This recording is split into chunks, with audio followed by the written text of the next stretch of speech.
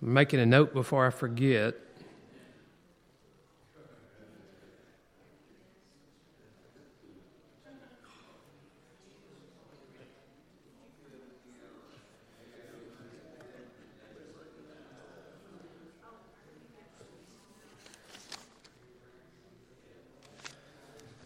Okay, so we're talking about on Wednesday nights, what? Very good. The word parable means what? It means to literally lay down and compare something, lay alongside and make a comparison. And so the word parallel, there's a lot of interesting words that kind of have that origin, but the idea of comparing, parallelogram, for example, if you go study a geometrical figure where it's got a divider line where both sides are of equal volume and area. So a parable basically was Jesus' technique of teaching a spiritual concept, something about the kingdom. He would often say the kingdom of heaven is like. And then he would use something common that people would understand and then go into his teaching about the kingdom of God. So he does that quite a bit. It's a very effective tool. Everybody could relate to the story he would tell. It doesn't mean that everybody understood the message. Often the apostles would have to have clarification. Lord, that's an interesting story. What does it mean? Last week, anybody recall what parable we... It's always a dangerous question because there could be somebody that's like nobody remembers. So you're like, well, I must have really impressed them with that one. What did we do last week? The parable of the soil. And somebody who's brave, give us a summary. Where's our microphone man? Okay, somebody give us a summary of that parable. And we got Clint back here with the microphone. So who'd like to give us a summary in 50 words or less? The parable of this. Hey, hold on a minute. Hold on. We got people tuning in through Facebook, live streaming. Okay, go ahead.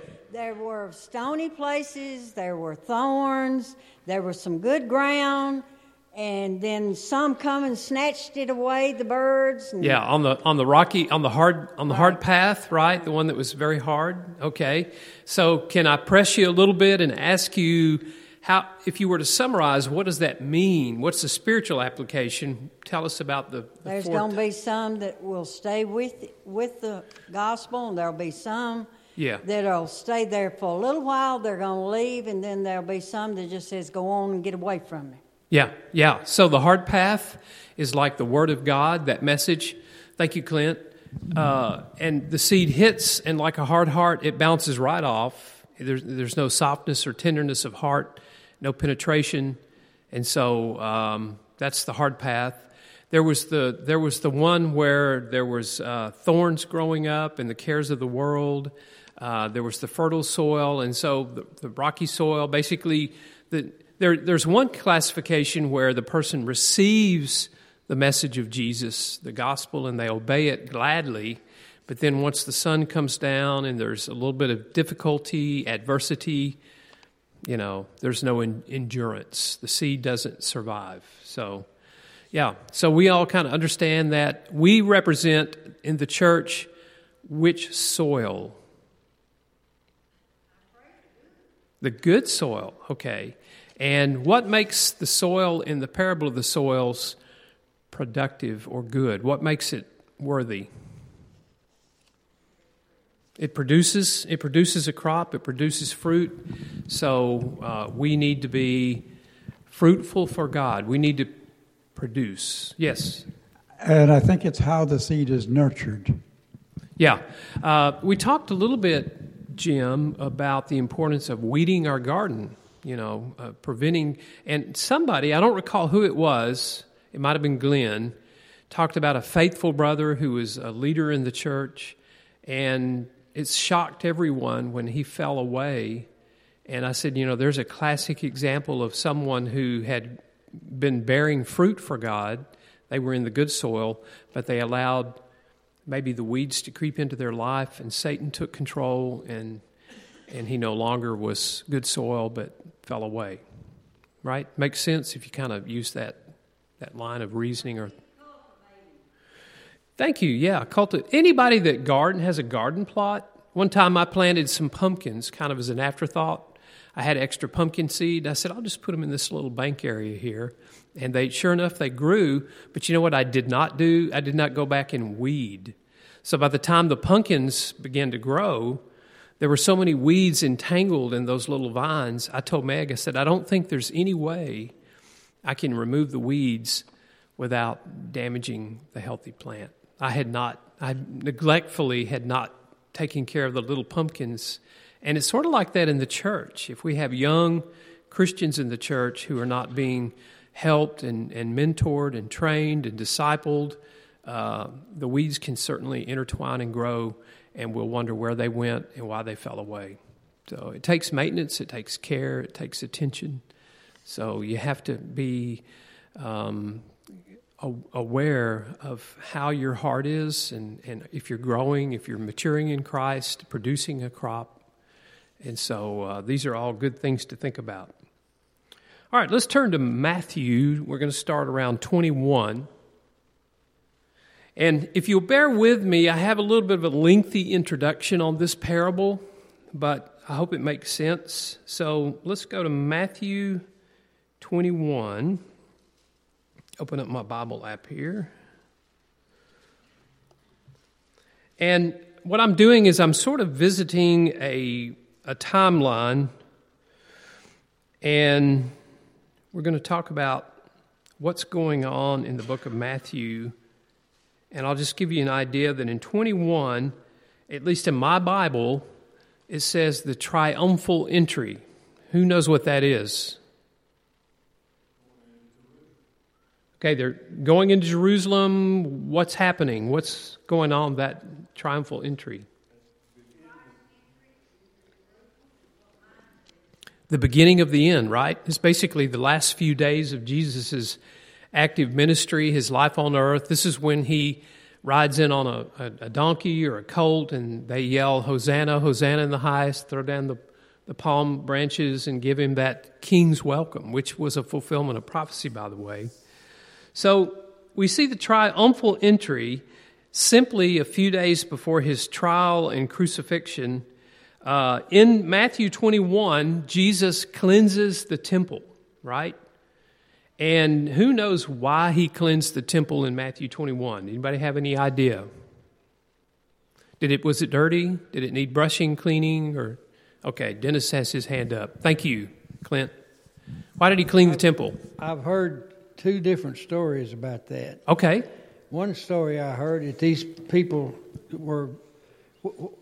What was legal is if you were lived a long ways from Jerusalem, you could sell your animal down there wherever you lived, bring the money up to Jerusalem and buy another one, hopefully the same kind. It wasn't always practical to transport your sacrificial animal, right? That was legal. Yeah. Some think that maybe these money changers wasn't giving the people what their animal was worth. Yeah.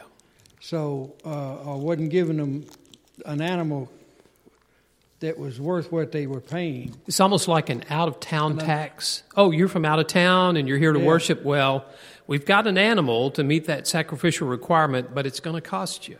You know. Another thing I heard about that, even if they were giving him the right animal, they were in the wrong place. They should have been out of the temple doing that. I heard that. Yeah, I think in that case, Dennis, I think both are true. Jesus was full of indignation. He was. Would you say he was angry? How do we know he was angry? He became violent, right? Yeah. He threw the money's changers' tables over, and I think he sat down. There might have been two occasions where he cleared the temple, and he used a whip to drive them out, right? Braided a cord. Jim? Well, I think they call money changers. People were coming from all over the known world with different types of currency. Yes. And they could really rip them off with a money exchange. They profited from their exchange and were basically more interested in money than a fair exchange for people to worship God, right? Is that a fair statement?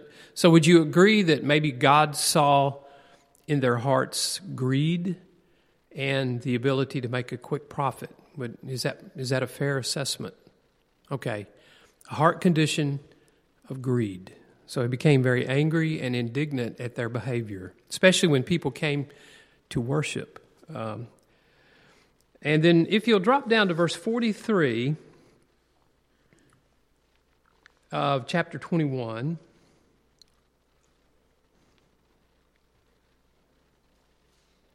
we see Jesus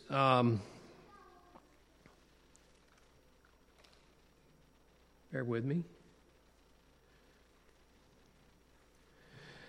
In the parable of which we have, by the way, already studied, this is the parable of the tenants. You remember the men that were renting or staying in like a farmhouse, and the landowner had produced vineyards and got the soil ready, and he sent people to come and collect some of the crop. And those people that were sent, how were they treated by the tenants? They were beaten up, in some cases beaten up, in some cases killed. And so the landowner never received the fruit that he was expecting. And in the very end, he said, here's my son. I'll send my son. Surely they'll respect and treat him the proper way. And they took the son and killed him. This was a parallel we see of the treatment of the Son of God, Jesus Christ. I wanted to share something that's interesting as he sums up this parable of the wicked tenants. He says in verse 43, therefore I tell you, the kingdom of God will be taken away from you and given to a people producing its fruits. People producing its fruits. There's the spiritual application. So I want to ask you a question tonight. When we're talking about the kingdom of God, thank you for putting that up, Samuel. What do you think when he says fruits? What do you think that means? What kind of fruit is?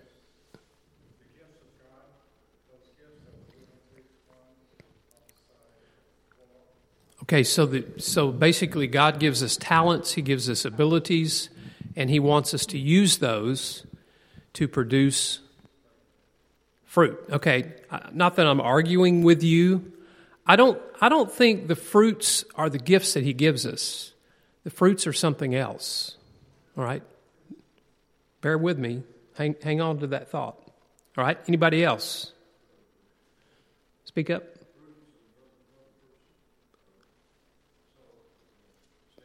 Adding souls to the kingdom. Is that what you're saying? You evangelize and share the gospel. So fruit may be people who are added to the kingdom. All right? That could be a fruit. So does everybody agree with Gentry? Are we on the right? Yeah? Okay, good. We're getting some head nods, Gentry. You're on the right track. Good job. All right? So there's a fruit. Who else can think of a fruit of God's kingdom? It's all right. I can wait. I'm not in any hurry. I can stand here all night.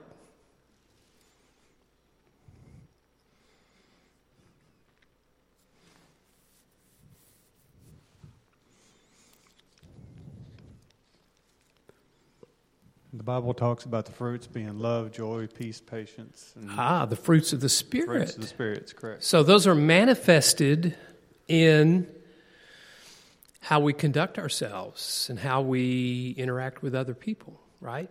Love, joy, peace, patience, kindness, goodness, cheerfulness, self-control, all those things. By the way, I wish I was there. You know, I'm still working on the fruits of the Spirit. There's some days that are better than others, but yes, very good. So we have physical souls added to the kingdom, Gentry. We see fruits of the Spirit, evidence that God's Spirit is working in our life and overcoming the flesh with Spirit, which is part of what God expects in His kingdom.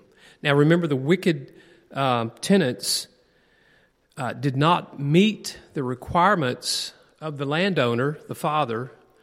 And so he's basically saying what you have been given or entrusted with will be taken away, and given to people producing the fruits of my kingdom. We've identified people, fruits of the Spirit. Is there anything else? All right.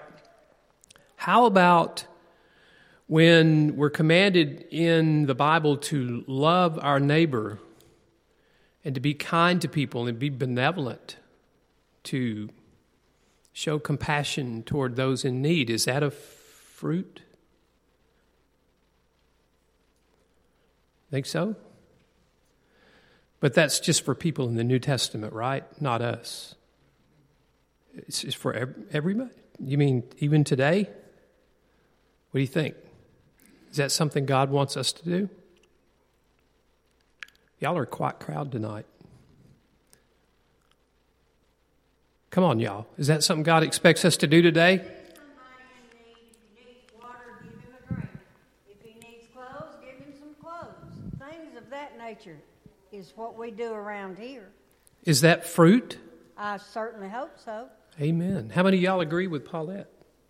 Another type of fruit would be the acts of benevolence and kindness that we render to others, not because we like them, not because we just feel a sense of duty or obligation, but because we love God. And it's what He commands us to do, isn't it? Isn't that what kingdom people do? They're benevolent and kind and not selfish and self-centered. Remember the money changers we talked about? What was their motive? Greed, yeah, right. Moolah, the green stuff, money, coins. They were interested in themselves. God says, if you want to be great in my kingdom, be a servant. Give yourself away in service to others. So we see that the kingdom residents, we in God's kingdom, are expected to bear fruit. Otherwise, at the end, God's going to say, I'm not pleased with you. You have not been fruitful in my kingdom. Does this make sense? Make sense? Go like this if you agree. Thank you. Boy, this is a tough night. Y'all are a tough crowd. Come on now. I don't like lecture. I don't stand up here and just talk. So, moving on. Yes, sir, John. Hang on a second. We got a microphone coming. That's for the benefit of those that are listening on. Any time that we do something that God says thou shalt not do, that we're not doing it, having any fruit. Amen. Yeah, we're basically being an agent of the devil, right? When we walk around pretending to be a child of God, but in reality our hearts are corrupt and we're fruitless, we're deceived, aren't we, John? And unfortunately, I'm not pointing any fingers. I'm just saying, unfortunately, there's some Christians, quote unquote, who act that way. They want to put on the facade or the appearance of being God's people, but yet when you inspect their fruit, you look at their life and what they're doing, and the fruits of the Spirit in their life, it doesn't exist. And so again, as Jesus summarized this parable of the wicked tenants, we've got to produce fruit. It's so important. Matthew 23, I'm just going through the timeline. This is I think they call it the Passion Week, the last few days in Jerusalem prior to the trial, to the Last Supper, the crucifixion, the resurrection. And so Jesus has a very, very busy agenda. In Matthew 23, if you want to flip over there, you're going to see what's often referred to as the 7 woes. Anybody heard that before? And who is he talking to in the 7 woes? Pharisees and Sadducees, the religious elite, those who know the law, are very respected in the community. But it's not really a warm and fuzzy conversation, is it? He launches out with a very strong rebuke. For example, they preach, but they do not practice. They preach certain things. They talk about goodness and God and religion and all the rules, but yet they don't even practice these things themselves. there. Somebody read, if you've got chapter 23, verses 4 and 5, could you read that for me? And we'll send Clint down to read that. And again, this is a lengthy introduction to our parable, but I wanted to set the stage, the groundwork for the parable we're talking about tonight. Who's got that? Okay, Paulette, thank you. For they bind heavy burdens and grievous to be borne and lay them on men's shoulders, but they themselves will not move them with one of their fingers. But all their works they do for to be seen of men. They make broad their phylacteries and enlarge the borders of their garments. Okay, so if you were to summarize that, Paulette, what is their motive for doing what they do? Be seen as somebody else. Exactly. It's not about pleasing God. It's about keeping up appearances, right? And being important. Make sense? On television, keeping up appearances. And that's just about the way that woman is. Okay. So this is displeasing to God when our motives are to only enhance other people's opinion of self and we're not worried about pleasing God. So here's my question, Paulette. Jesus is really saying when he condemns these religious leaders, where is your compassion? Answer, there is none. Where is your love? Well, the only love we have is for ourselves, frankly. Where is your mercy? There is none, Lord, not in our lives, not toward others, because we're perfect. We're just hoping other people can rise to our level of commitment and status, right? We feel sorry for all the other poor people in the world that aren't religious like us. Sound like something you've heard before? When a tax collector and a Pharisee entered the temple, one smote his breast. He said, "Have mercy on me, a sinner." Right? Who went away justified? Was it the person that had an elevated self-opinion? No. It was one who said, "I'm a sinner. I need mercy." So in verse 25 of chapter 23, he tells these people that they are full of greed and self-indulgence. In verse 28, chapter 23, he says they are full of hypocrisy and lawlessness. Now, here's what's scary, congregation. What's scary is these people are the religious experts of Jesus' day. If you had a Bible question, you go to the religious experts. If you wanted interpretation of the law of Moses, you go to the religious experts. Yet they were corrupt. Their hearts were hard. They showed no mercy. They showed no compassion. Wow. Chapter 23, look at verse 37. Same week, we're just following the timeline. Jesus goes up to a high area and looks across the city of Jerusalem. Who can tell me what he says here in verse 37? Just summarize it. Is this a happy occasion? No? What's happening?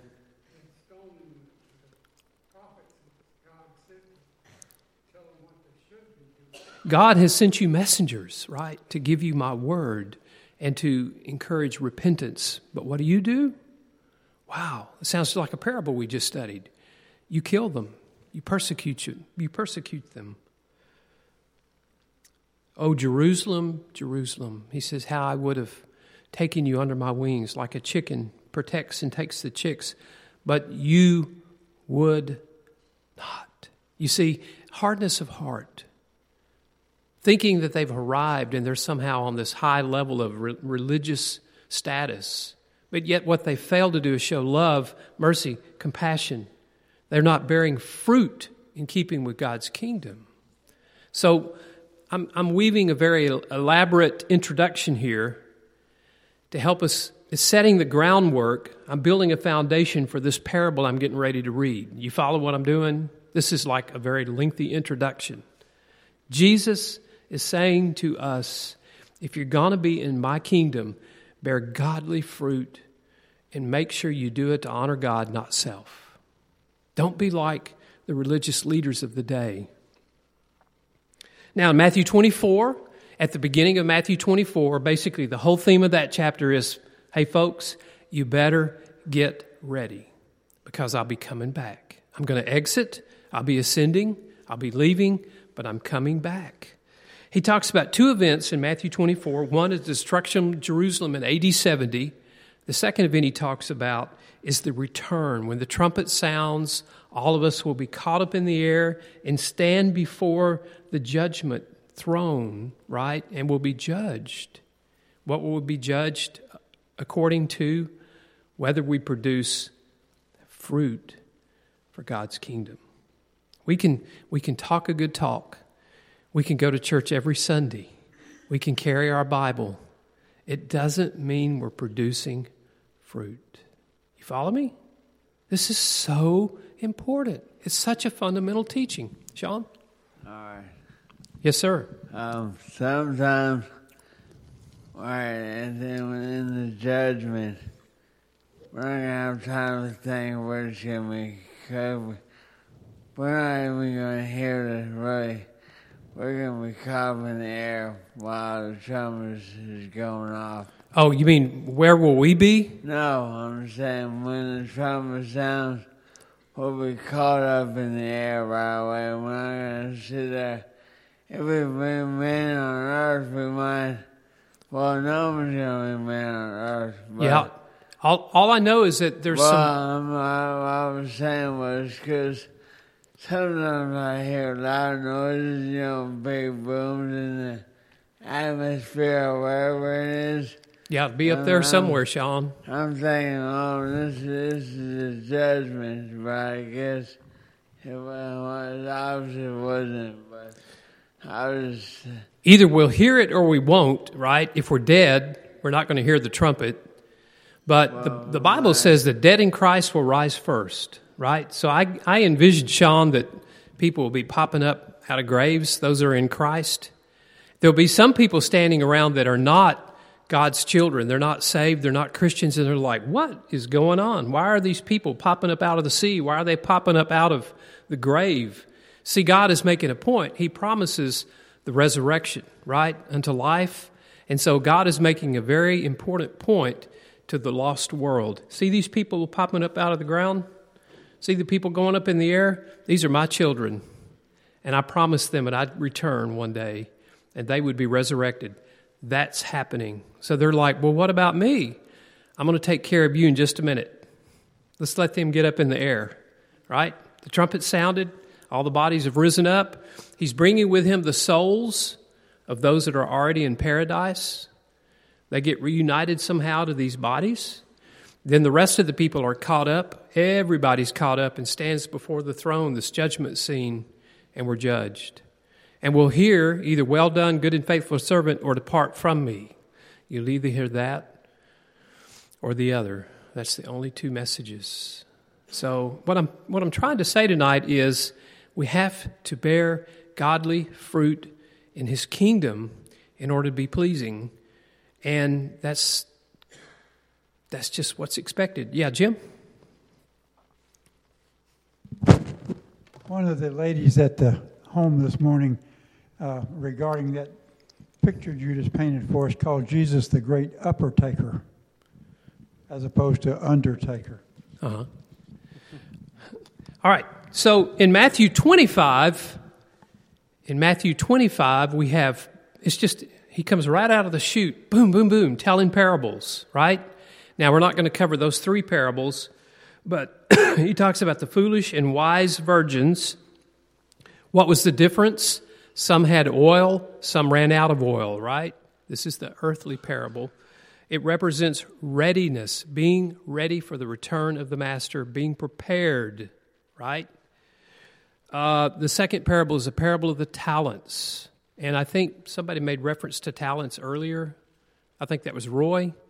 So the talents are very important. The physical skills and abilities God gives us, do we use those for His honor and glory? So it's a message of stewardship and honoring God. And then the parable that we're going to talk about tonight is in Matthew 25. Matthew 25. So I'll give you a minute to flip over there. This is the last parable in Matthew 25, the parable of the sheep and the goats. So I just want to read these.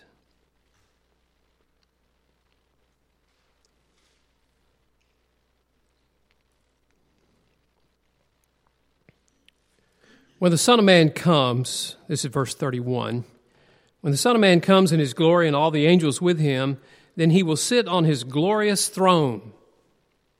That's what you were talking about, Sean, right? The end, the judgment. Before him, this is everybody, the whole population of the world. Before him will be gathered all the nations. He will separate people one from another as a shepherd separates the sheep from the goats. So there's a division going on, right? He will place the sheep on his right and the goats on the left. Then the king will say to those on his right, "Come, you who are blessed by my Father, inherit the kingdom prepared for you from the foundation of the world. For I was hungry, and you gave me food." Paulette, that sounds like something you said earlier tonight, doesn't it? "I was thirsty, and you gave me drink. I was a stranger, and you welcomed me. I was naked, and you clothed me. I was sick, you visited me. I was in prison, you came to see me."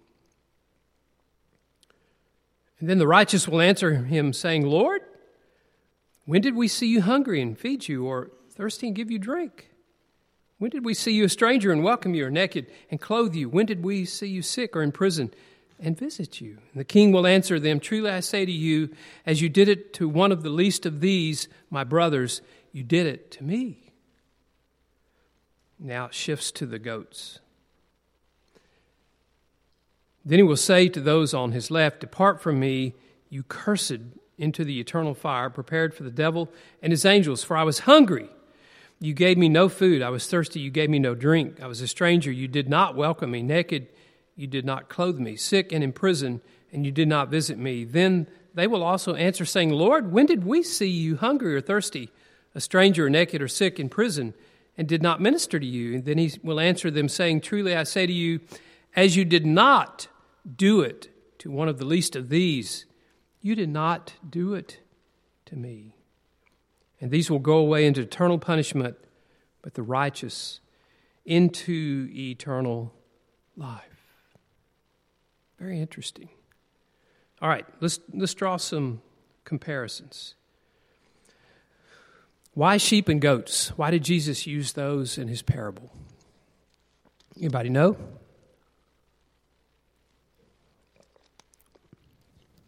I'm sure they were all very familiar with those herding animals overseas.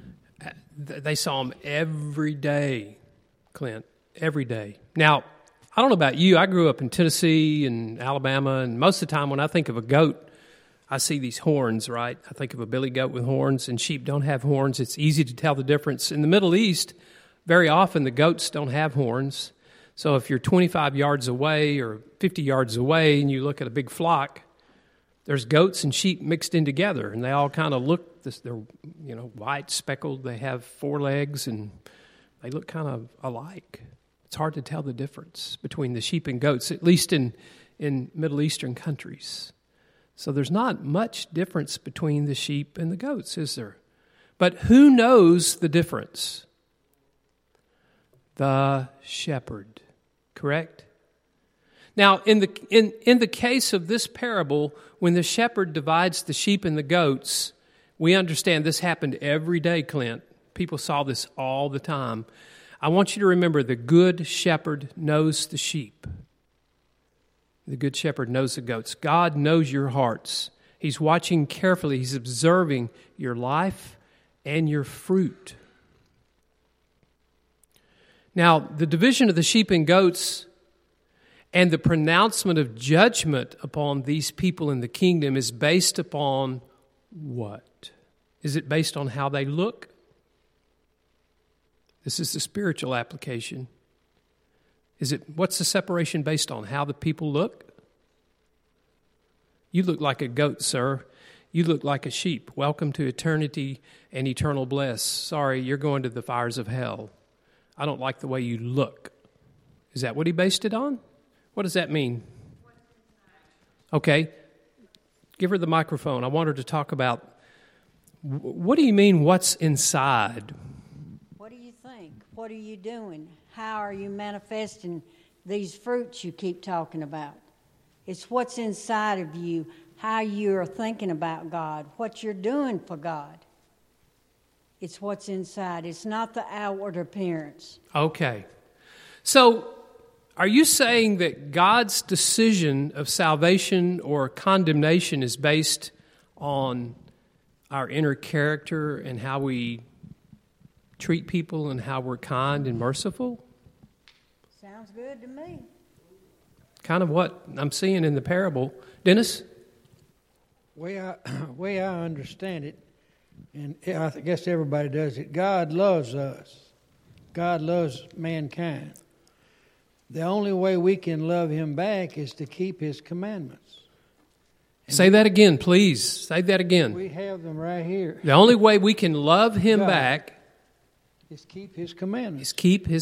Jesus said, if you love me, you will keep my commandments. And the greatest command is love the Lord with all your heart, soul, and being, all your being. And then love thy neighbor as yourself. Love thy neighbor as thyself.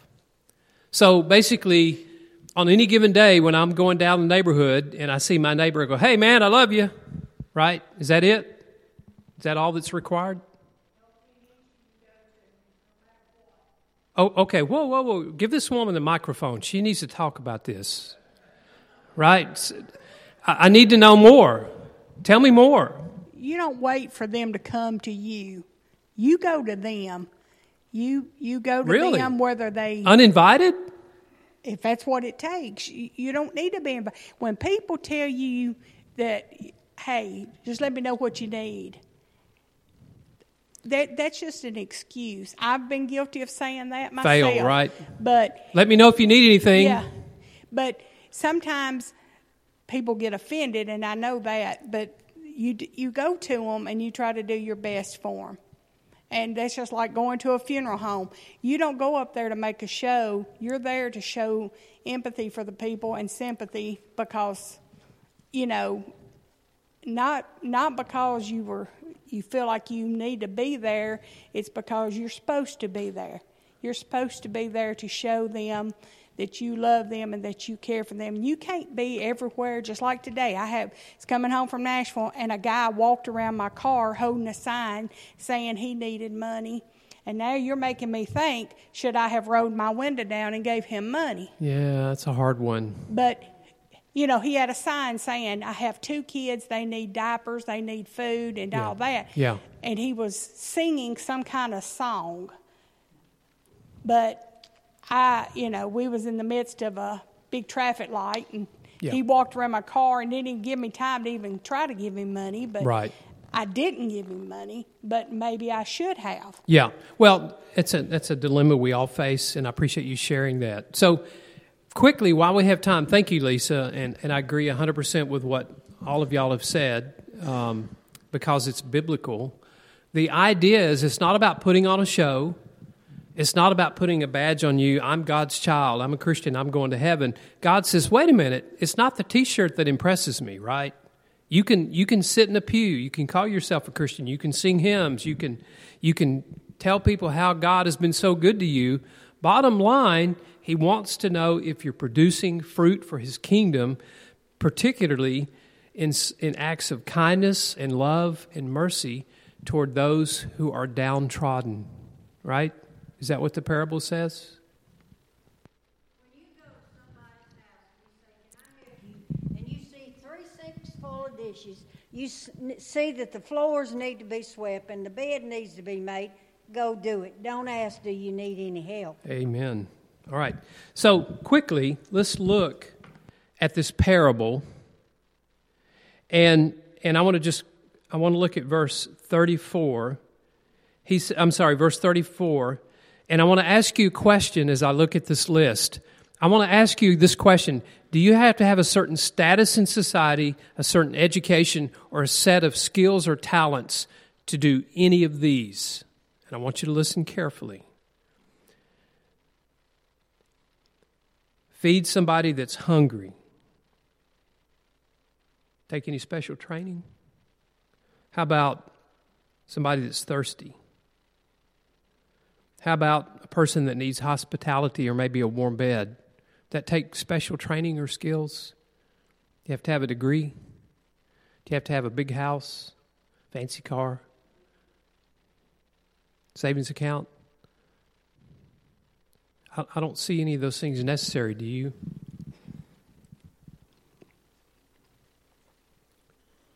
I was naked and you clothed me. I was sick, you visited me. I was in prison, you came to me. Now, in verse 37, it's sort of stunning because look at the people who are righteous, that is, those who are bearing fruit in pleasing to God. They're surprised. Lord, when did we see you hungry? When did we see any of these things? And he says in verse 40, I say to you, as you did it to one of the least of these my brothers, you did it to me. So in the last couple of minutes, I want to talk about what in the world does that mean? What is the least of these? Y'all help me out. What does that mean? What is the least of these? It doesn't matter your social status or who you are, what your bank account looks like, or whatever. It doesn't matter. If you do it to one, you do it to all. All right. I think, Clint, what he's saying is those people that are down here on the social strata, right? The people that have messed up. And society doesn't have a very high opinion of a lot of these people.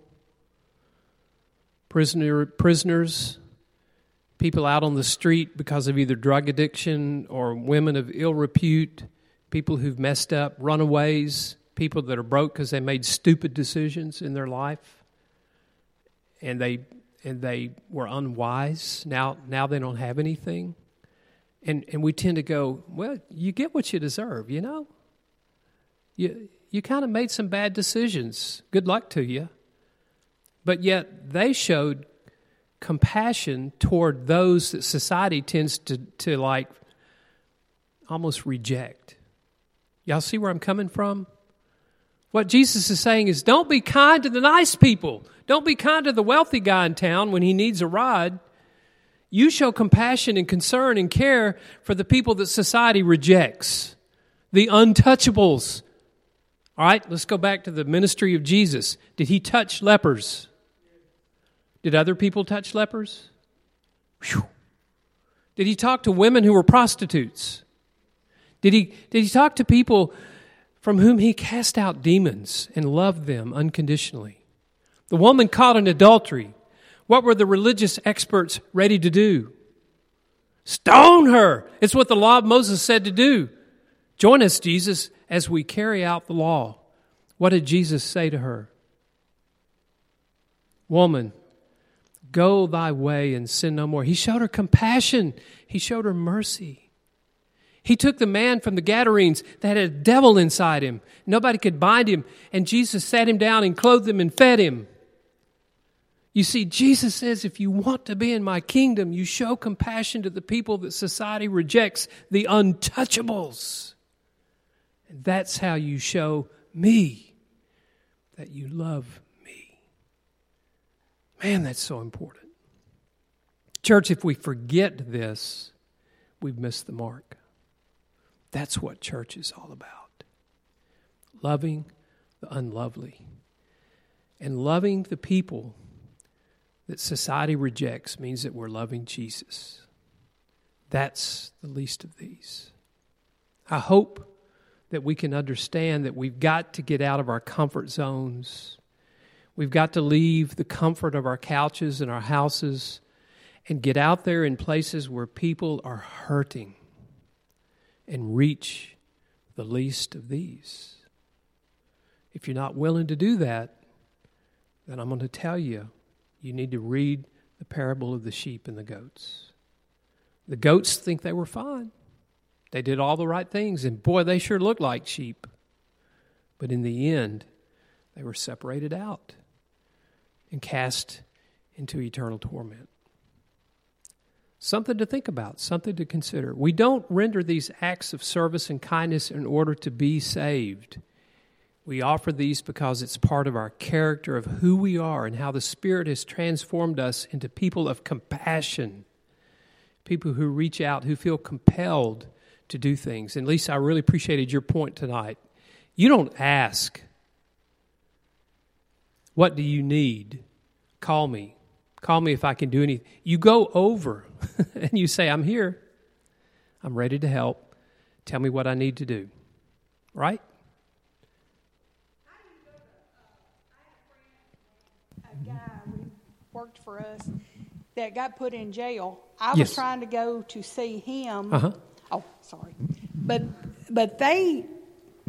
you have to have permission. Yes. To get in. So how do you... A lot of times the jails, Lisa, will have what's called a visitation list, right? Right, that's what they told me. And so you basically will tell that inmate, I'd like to get a message to inmate so-and-so, that I would like to be included on their visitation list. Tell them to put me on their list, and once it's confirmed I'm on their list, I can come see them. During visitation, a lot of times the jails will set up a visitation time, and you can talk through the plexiglass on the phone. How are you doing? I'm praying for you. I just want to make sure you're okay. I love you, and you're not alone. You know, you're not alone. There's people out here who love you, and we're going to get through this, right? So you just get on the visitation list. You have to kind of learn how to play their game and get through the rules. In Montgomery County, I was a chaplain for Montgomery County Sheriff's Department, so I could go in and visit inmates. As a chaplain, I had a badge and I had the security pass and could go in and visit different people. At one point, we were actually baptizing inmates in the jail and giving them Bible studies, and they would teach other inmates. And I was teaching classes on Saturday. We'd have a worship service in the workhouse. So there's ways to get into the system. You just have to kind of understand their rules and play by their rules and learn how to do it. But there are ways. May I mention, too, Tennessee Prison Outreach Ministry in Nashville. We've had representatives that come. They're always looking for volunteers that can mentor people that are in transitional housing. They've gotten released from prison, and now they're trying to get reestablished out in the working world and build a wardrobe and get their driver's license and find work. And they're looking for Christians who would mentor them or help them. In the case of some of our ladies, they collect clothing items for the ladies' dormitory, which is part of TPOM. They have a men's dorm and a women's dorm.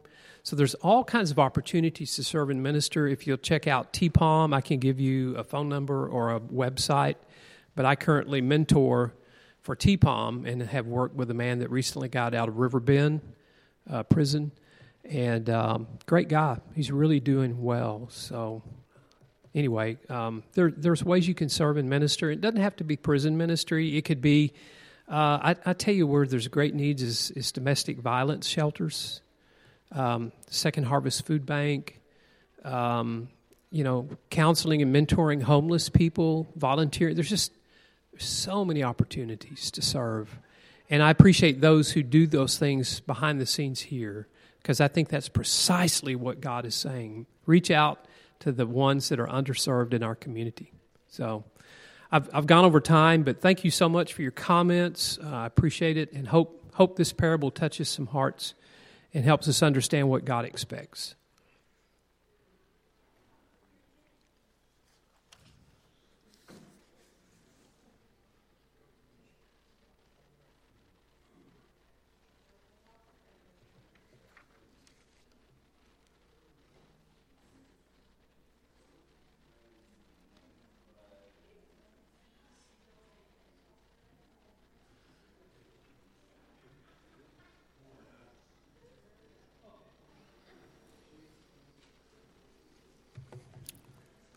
In just a moment, we're going to be singing an invitation song. Following that, we'll do announcements. Warren Wallace will be leading our closing prayer. So if you have an announcement or an update on the sick, Warren can take that and then pray for us in just a moment.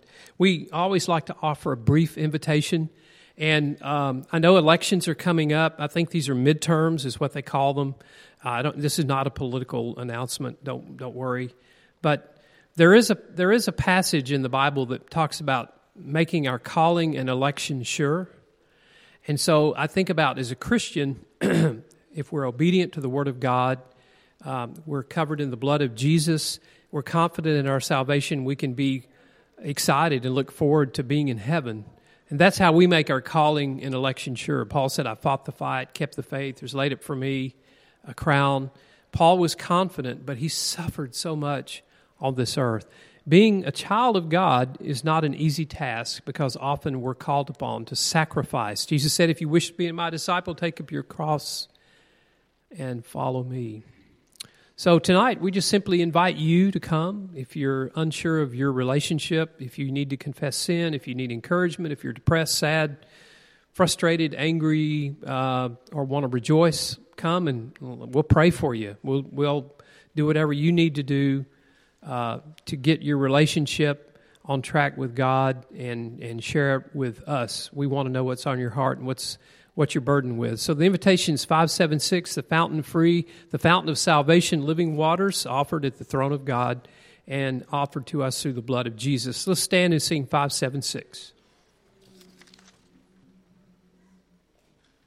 There's a fountain free, 'tis for you and me. Let us haste to its brink. 'Tis the fount of love from the source above, and he bids us all freely drink.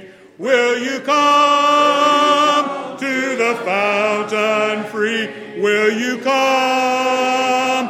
'Tis for you and me. Thirsty soul, hear the welcome call. 'Tis a fountain open for all.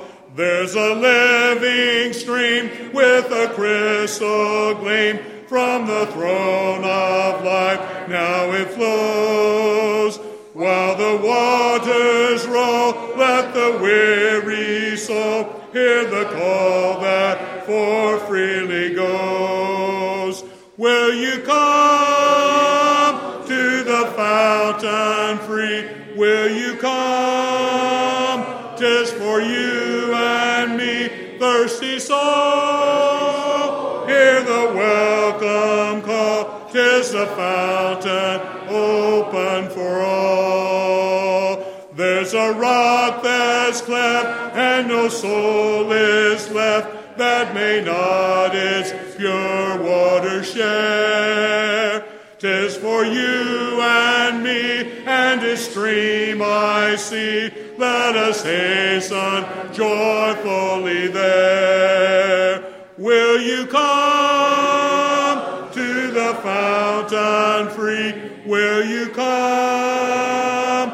'Tis for you and me, thirsty soul. Hear the welcome call. 'Tis a fountain open for all.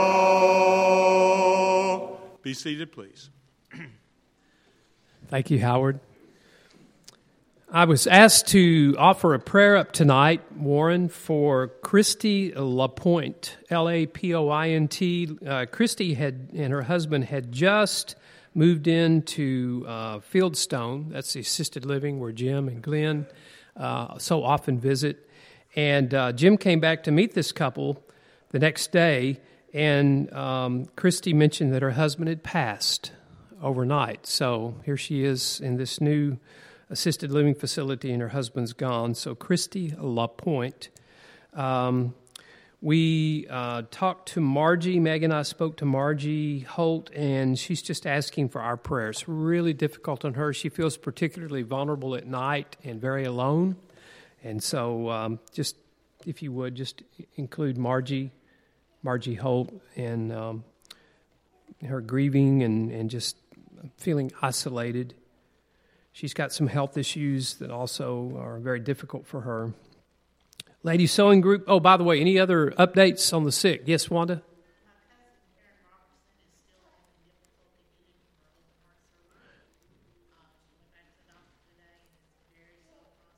Yeah. Okay. Did you get that, Warren? Robertson. Yep.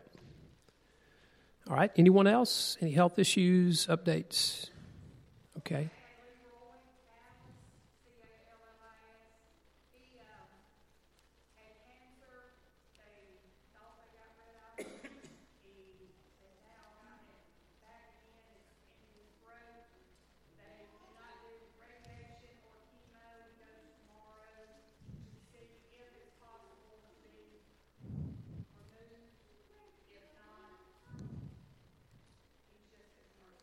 Okay. Leroy Allen. Callan. Okay, Leroy Callan. All right. The fall bonfire is coming up this Saturday. It'll be at Chris and Carrie's house, 5 p.m. They'll have games outside, 6 p.m. meal. Soups, sides, desserts are all needed. They will provide meat, buns, condiments, utensils, drinks, and s'mores. And there's a hayride as well. So we encourage you to come to the Lanier's house for that bonfire. There's an elder deacon meeting this coming Sunday at 4 p.m. Ladies are invited to a baby shower. Matt and Alexis Hensley are having one at Sunday at 2 p.m. here in the fellowship hall. They're expecting a little boy, and they're registered at Amazon and Target. Hillcrest congregation's having a gospel meeting November 6th through 9. Alan Watkins. There is a flyer in the foyer. Ladies' Day at Bumpus Mills, November 12th. There's also a flyer on the bulletin board. And the Ladies' Devo will be Tuesday, November 15, 6:30 at the home of Linda Bagwell. There's a Thanksgiving Youth and Senior Supper. That's Wednesday at 6 p.m. There's a sign-up sheet on the youth bulletin board. If you can bring food and help with the meal, that's great. So be sure to look on the board and sign up. What's our count tonight? 101. That's wonderful. Okay. If there's no more announcements, we'll ask Warren to come and dismiss us. Thank you.